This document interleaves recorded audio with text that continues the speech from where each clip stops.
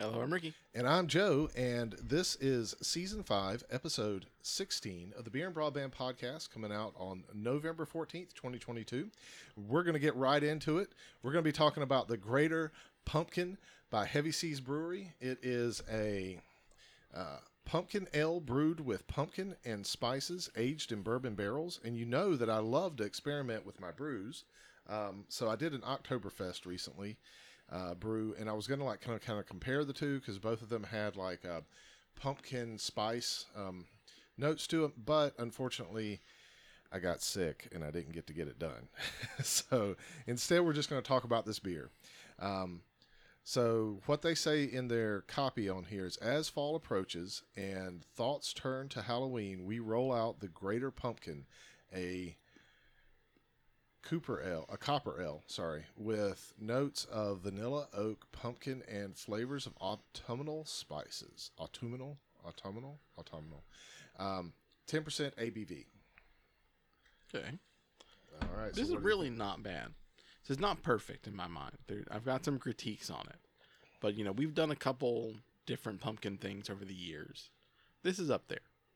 Yeah. This is brewed well. It's got that pumpkin flesh flavor. It's also got those kind of like traditional pumpkin spicy flavors. And this is probably where we might divide on how we feel about this. I don't like the flavor from the bourbon barrel.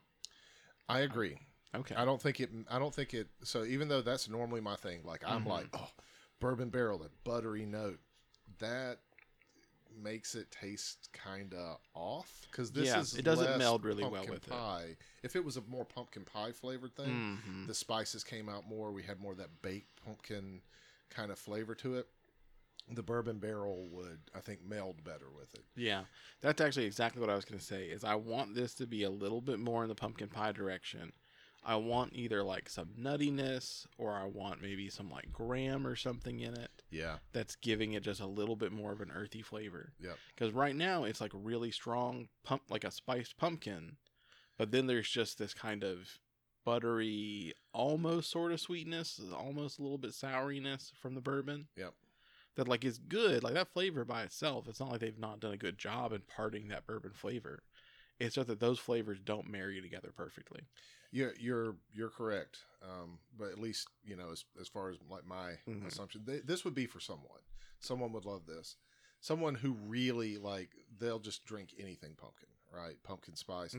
I don't get the spice part of it as much. It's like the spice is just kind of like a meld. Like I don't get the cinnamon and clove and nutmeg notes that you would normally get from a pumpkin thing. Yeah, they're not very strong. Like they're in there, but they exist almost like a mix. Exactly. So it's like the difference when you're cooking Indian food between having like a individual spice mix where you mix it all up and you make your like spices for your thing, or if you go out and you just buy Indian spices. Yep. Yeah.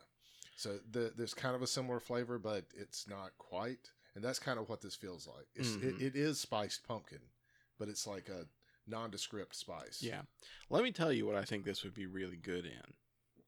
Is, you know how, like, when you sit down and you're going to make a pie for Thanksgiving, there's really two ways. If you're going to make it yourself, you can buy the frozen ones. The frozen ones are good.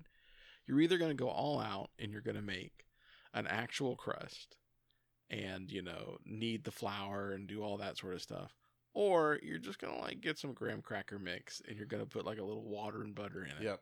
And make a graham cracker crust. Replace the water with this. Yeah. And that would be great. That would a little bit of that pumpkin flavor in the crust, and with that other like the stronger notes to it.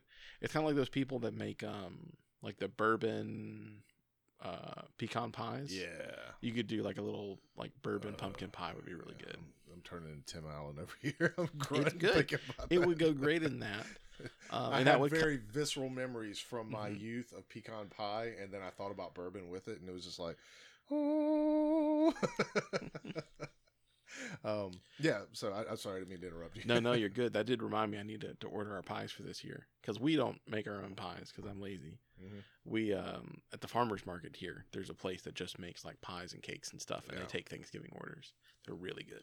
Ooh, might have to slide in on that with you. Yeah, they've got at least they did last year. They had a pecan bourbon. It was really good. Yeah. All right, so let's talk about adding MagSafe to any smartphone. So for those of you that aren't, to my shame, in the Apple ecosystem like I am, but I have a good reason. It allows me, well, so this isn't the only way I could do it, but I have a friend who lives overseas. We're very close. We've been close for like almost 20 years at this point. And so they have an iPhone and they communicate with me through iMessage most of the time. And we're able to like call each other and stuff like that. Yep. This has been the most consistent way that they have been able to contact me. So that is why I have an iPhone. I love my Android. I still rock a Galaxy Note 9 for my work phone also, but the iPhone is my personal phone. So that getting out of the way, I recently got an iPhone 14. My iPhone 11 was having like some problems where it would do weird stuff, reboot every now and then, and I just kind of didn't like having only 256 gigs of space. I know a lot of people are like, what do you mean? That's a lot of space. I tend to download a lot of like documents, and I also take a lot of video footage, especially when I was doing the Accidental Brewer, which I probably am going to start back up doing again, maybe just like more short form stuff. I need like better, storage on this to be so I don't run out, and 128 256 I just found was too small. So reasons that I have a larger phone, reasons that I got my new phone, but with that I got MagSafe. Okay, not going to review the iPhone 14. There's plenty of those reviews out there. We talked about the iPhone 11. I feel like I wouldn't have anything to contribute to that, but the MagSafe thing is actually kind of cool, that it's built in and there's a whole ecosystem around it. That it locks you into an iPhone is kind of stupid, but there's a way around it. You can actually add MagSafe to other things. Yeah. So I have my iPhone 11. I was just looking around, saw that you could just buy a case that enabled it to use MagSafe. Okay, bought it, have all my MagSafe accessories, and if I ever want to go back to that phone for some reason, use as a daily driver, I have a backup that can use all my wallets and charging pucks and things like that. Now, it doesn't charge as fast, so it's I think max 7 or 9 watts for charging, and the iPhone 14 does 10 or 14 or 12 watts. Don't quote me. I know the iPhone 14 charges faster than the other one, but you had some thoughts on it when I showed you, so I'd love for you to kind of talk about this stuff, and then I'll kind of finish up with my thoughts on it. But that's the rundown. Yeah. It feels like to me that they've just married one incredibly mundane thing with one cool thing and tried to make it all seem like it's cool. I love the wireless features, right? I love that I can wirelessly charge something. I think on this podcast, 2-3 years ago, I took the stance, why do you need wireless charging? Yeah. And I think I still take the stance you don't need it, but now I have a wireless charger I had for a couple of years, and there is something very convenient about just being able to put my phone on a little wireless charger, and then boom, it'll charge, even if it is much slower than if I have the cable, because I can always just pop the cable out and plug it directly in if I need to charge fast. The thing with me is I like that there's these little magnetic accessories. All the wireless stuff is cool, but it's just a magnet. Yeah. I've had magnets in my phones for years because I just put them in the case. And I buy pretty strong magnets, and it doesn't affect the components any if you get the right type. And you just pop it on, and anything can connect to the back of my phones. I've got stands for it. I've got accessories for them that don't have to go through some Apple something or some other branded company thing, because it's a magnet. Yep. So on one end, I'm glad to hear that they've got a lot of these nice wireless features, because they are nice. Yeah. I've come around on that. I don't think they're necessary, but they are very good quality of life things, But I can't get hyped for we will sell you this particular MagSafe magnet or this particular case with a magnet in it. So buy a magnet. Well, okay, so I'm with you on that. I bought magnets with the intention of putting them in some of my things. It does cause some problems if you just take a magnet and put it into a thin case. You do have to buy the right type of magnets, and you have to have a case that's maybe doesn't have its own components. So if you had those charging cases, probably not a great idea to throw a magnet in between those. Well, two. you wouldn't need that at that point, because the charging case already. Oh no, you're talking about the ones where it has the battery built Yeah, in. yeah. You like plug, yeah, Exactly. yeah. Well, I mean, this is supposed to kind of take the place of that, right? Like you can buy a MagSafe compatible battery and like plug it in, and then you know you have your connector like that.